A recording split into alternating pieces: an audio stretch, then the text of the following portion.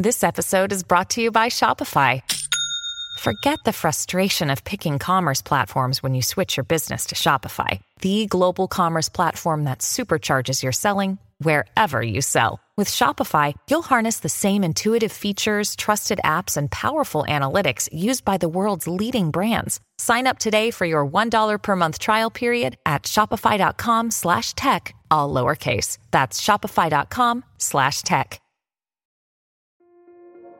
This episode is brought to you by Kia's first 3-row, all-electric SUV, the Kia EV9, with available all-wheel drive and seating for up to 7 adults. With 0 to 60 speed that thrills you 1 minute and available lounge seats that unwind you the next. Visit kia.com/EV9 to learn more. Ask your Kia dealer for availability. No system, no matter how advanced, can compensate for all driver error and or driving conditions. Always drive safely.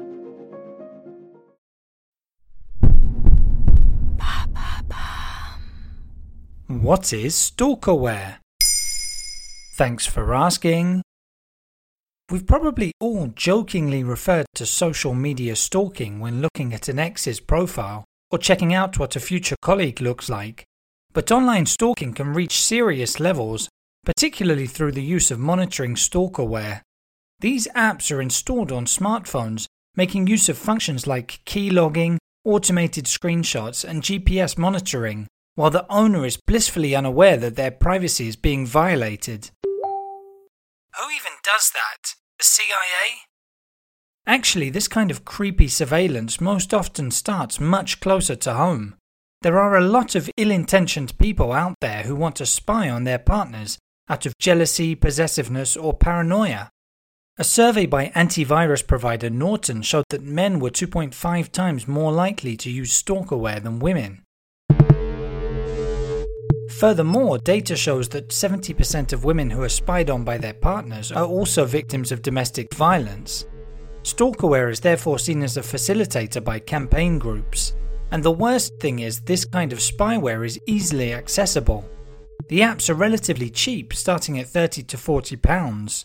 They tend to masquerade as parental control programs in order to appear legitimate and avoid being removed from app stores. You need to physically have access to someone's smartphone in order to install stalkerware without them realizing. Android devices tend to be more vulnerable, but iPhones aren't totally safe either. How common is stalkerware use then? Use around the world increased by 67% between 2018 and 2019, according to the Coalition Against Stalkerware, whose members include cybersecurity companies and victim support associations. The COVID-19 pandemic has only served to increase this trend. Meanwhile, recent data released by hackers showed that 130,000 people had downloaded the Retina X or FlexiSpy stalkerware apps.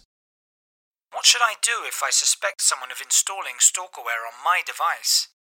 The Coalition Against Stalkerware provides some helpful tips for people in such a situation.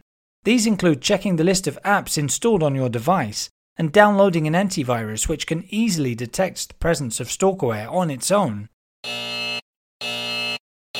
Bear in mind that if you try a factory reset to remove the app from your device, the spy may well realize.